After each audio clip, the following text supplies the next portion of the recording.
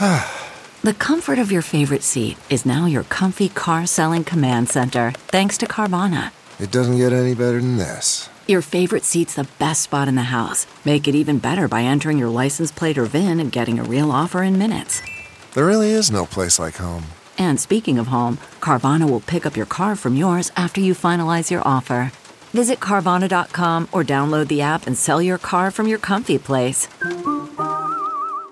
CarMax is putting peace of mind back in car shopping by putting you in the driver's seat to find a ride that's right for you. Because at CarMax, we believe you shouldn't just settle for a car. You should love your car. That's why every car we sell is CarMax certified quality, so you can be sure with upfront pricing that's the same for every customer. So don't settle. Find love at first drive and start shopping now at CarMax.com.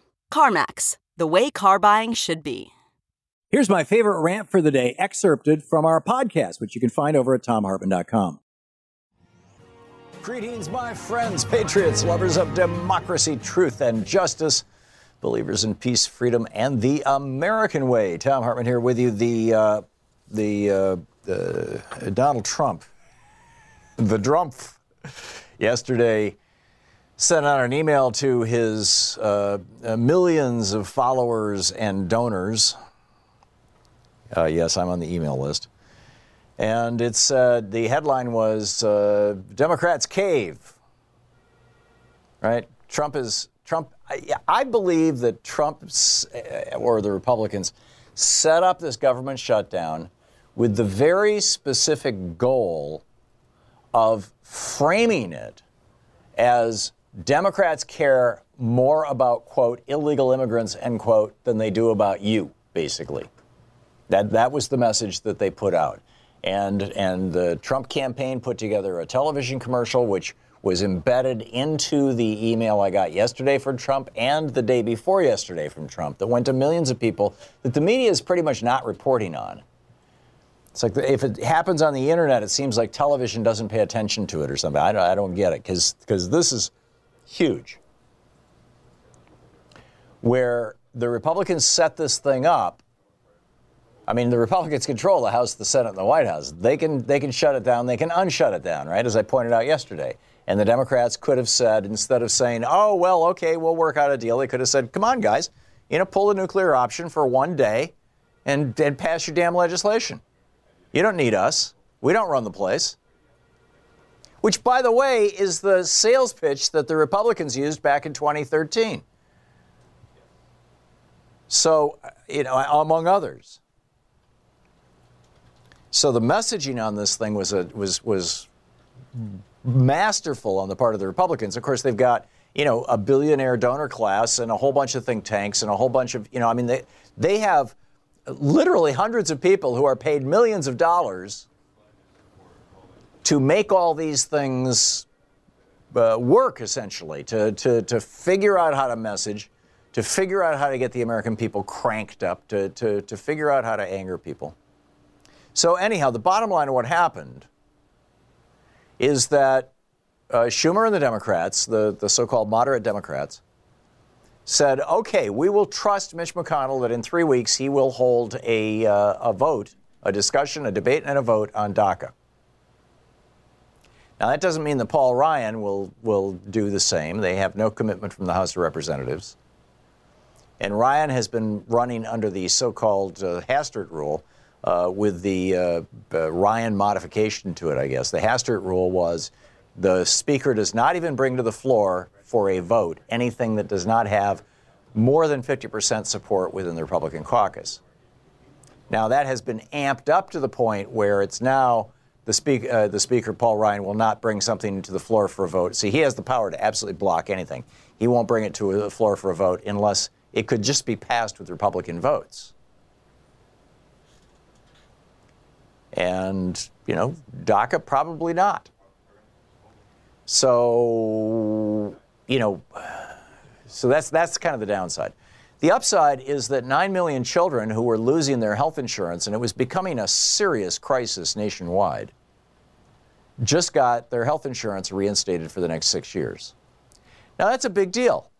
9 million kids, all of them citizens, 9 million kids got their health insurance, and the Democrats get to fight this fight again in 3 weeks.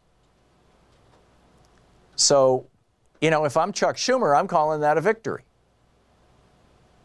Or Claire McCaskill or any of the so-called moderate Democrats who worked on this thing.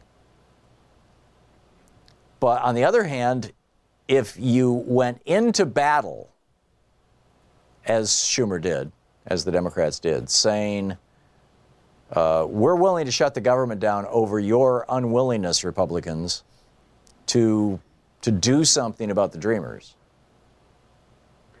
then you have to fight that battle all the way to the end. Even when the Republicans start rolling out ads, as they did in district after district against vulnerable Democrat after vulnerable Democrat. And they're not, by the way, they're not going to stop with these damn ads just because you caved in, Democrats.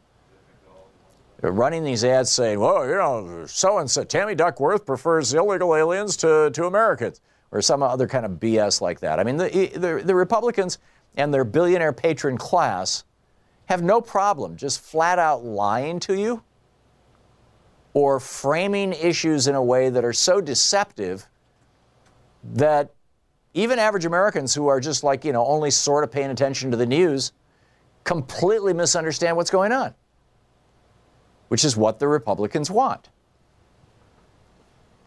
So what do you think? I'm just broadly curious. I see this as something that, frankly, I think the Democratic Party should have gamed out in a little more detail. They should have known what the Republican attack was going to be, and they should have neutralized that attack before it even started. They should have said something like, this has nothing to do with immigration, this has to do with children. This is just our extension of our concern for all life. This is there's a number of ways to frame this thing, making it about kids rather than making it about immigrants, that I think would work. And in fact, are the reason principally why over 90% of Americans are in support of DACA. Although the Republicans now have 3 weeks to start tearing that support apart. So we'll see where it goes. I ended the show yesterday with my story about Louise's hedgehog, or groundhog, or whatever he was, when we lived in Vermont in her garden, and how when she called the state animal control guy, he said, well, you can catch him with a have-a-heart trap and drop him in the forest someplace, but he will die. That's not his ecosystem. It's not where he grew up. It's not where he was born. It's not the area that he knows. He doesn't know where the food is. He doesn't know where he can hibernate. And if there's a good spot to hibernate, odds are somebody else already has it. The ecological niches are already filled everywhere else. So when you take a groundhog out of your garden and you put it out in the forest, it will die. The same thing typically happens when people relocate squirrels out of their attics and things. They end up in some other squirrel's territory and they die. Taking people, we're mammals too. Taking people who have never known another country and dumping them into that country without any kind of support system, without family, without friends, without a job, without a place to live, nothing. Just dumping them in some foreign country where in many cases they don't even speak the language is not only a tragedy and a disaster, but it is going to cause some people to die. For the same reasons that the groundhog dies. I mean, they're gonna look the wrong way at some drug gang guy, not even realizing that that's who it is, or they're not. The cultural ecosystem, the whole thing. And that could have been part of the Republican messaging or the Democratic messaging too. Meanwhile, another big piece of the news is that Donald Trump is putting tariffs on solar panels. Now, those of you who know my thoughts on tariffs know that I'm all in favor of tariffs. I am a fan of tariffs. The problem is these tariffs go away after 4 years. What company in its right mind in the United States is going to invest millions and millions of dollars in a factory to build solar cells where the tariff is protecting them, that's a good thing for the first year or two or three. But by the fourth year, they have no protection at all, and they're back competing with the, dumped Chinese goods. It ain't going to happen. It's like a self-sabotaging thing. It's like throwing a bone to the base. Well, mostly what it is it's kneecapping the solar industry. I mean, I think he's doing this for the big oil guys. So, is Chuck Schumer a political genius or a dolt? We discussed that today on the program. Plus, weighing in on the issue, the former president of Mexico, Vicente Fox. A lot in our program today. Check it out. The commercial-free podcasts are available at TomHartman.com. And, of course, clips from the show on YouTube and here on Facebook.